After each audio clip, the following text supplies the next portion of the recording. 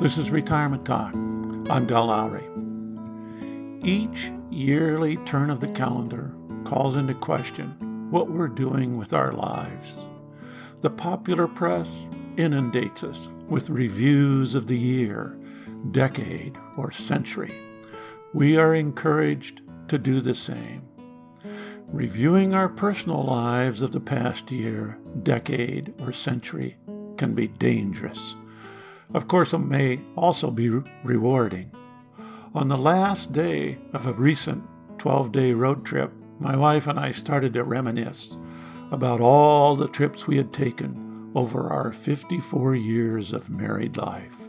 They ranged from a 3-day honeymoon drive from Waterloo, Iowa, to Prairie du Chien, Wisconsin, to more exotic trips in Europe, Africa, Asia, and the Arctic.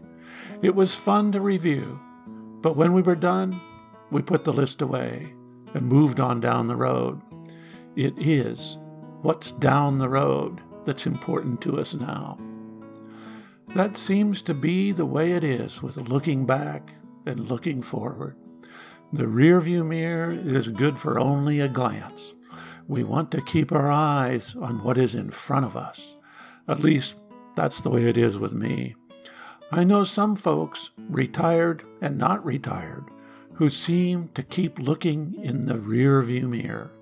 They like to look back to high school, back to college, back to the war, back to the good old days. They dwell in the past. I can't do that. That's the way it is with each new year.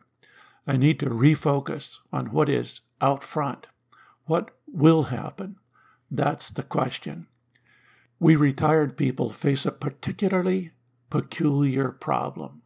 For us, the workaday world does not determine our daily, weekly, monthly, or even yearly schedule.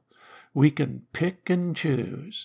We can enroll in college classes, develop a rigid schedule of fly fishing, watching more television, or reading more books. We could even write our own book, learn to fly an airplane, or become an artist of one sort or another. Ah, to be retired. Of course, one big obstacle looms just in front of us: the willingness to commit to one thing or another. We have a friend that has made her choice. She wants to leave every day open to serendipity. Whatever happens, happens. She does not want to play the cello on a daily basis, or the piano, or paint, sing, or dance.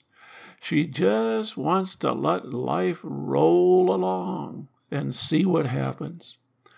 How's it working? She says that she's quite happy doing that.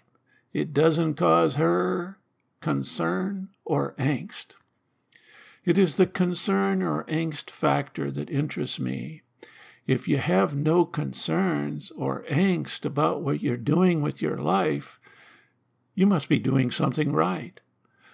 This assumes that you've examined your own life with care.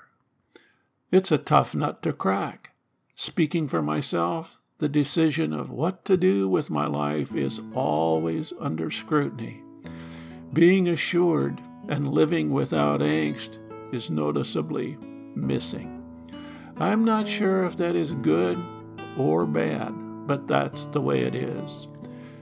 Every time I look down the road to see where I'm going, I see all of these other roads that diverge and dip into the undergrowth to reveal what I will never see. And I wonder about those. I wonder what life would be like if I go that particular direction, or that one, or that one. But of course, we can travel only one at a time. I'll have to leave the others for another day. Years roll by, and we're allowed more time to choose different paths, to explore new roads. Now all we have to do is make up our mind as to which direction we want to go. We can't just sit here in the middle of the highway and let life whiz on by. best to jump up and start down one of the many. We can't just sit here and wait for Godot. Then again, I guess we could choose that. But it isn't for me, and it very well might not be what you really want when you think about it. This is Retirement Talk. If you have questions, comments, or concerns, contact Del at retirementtalk.org.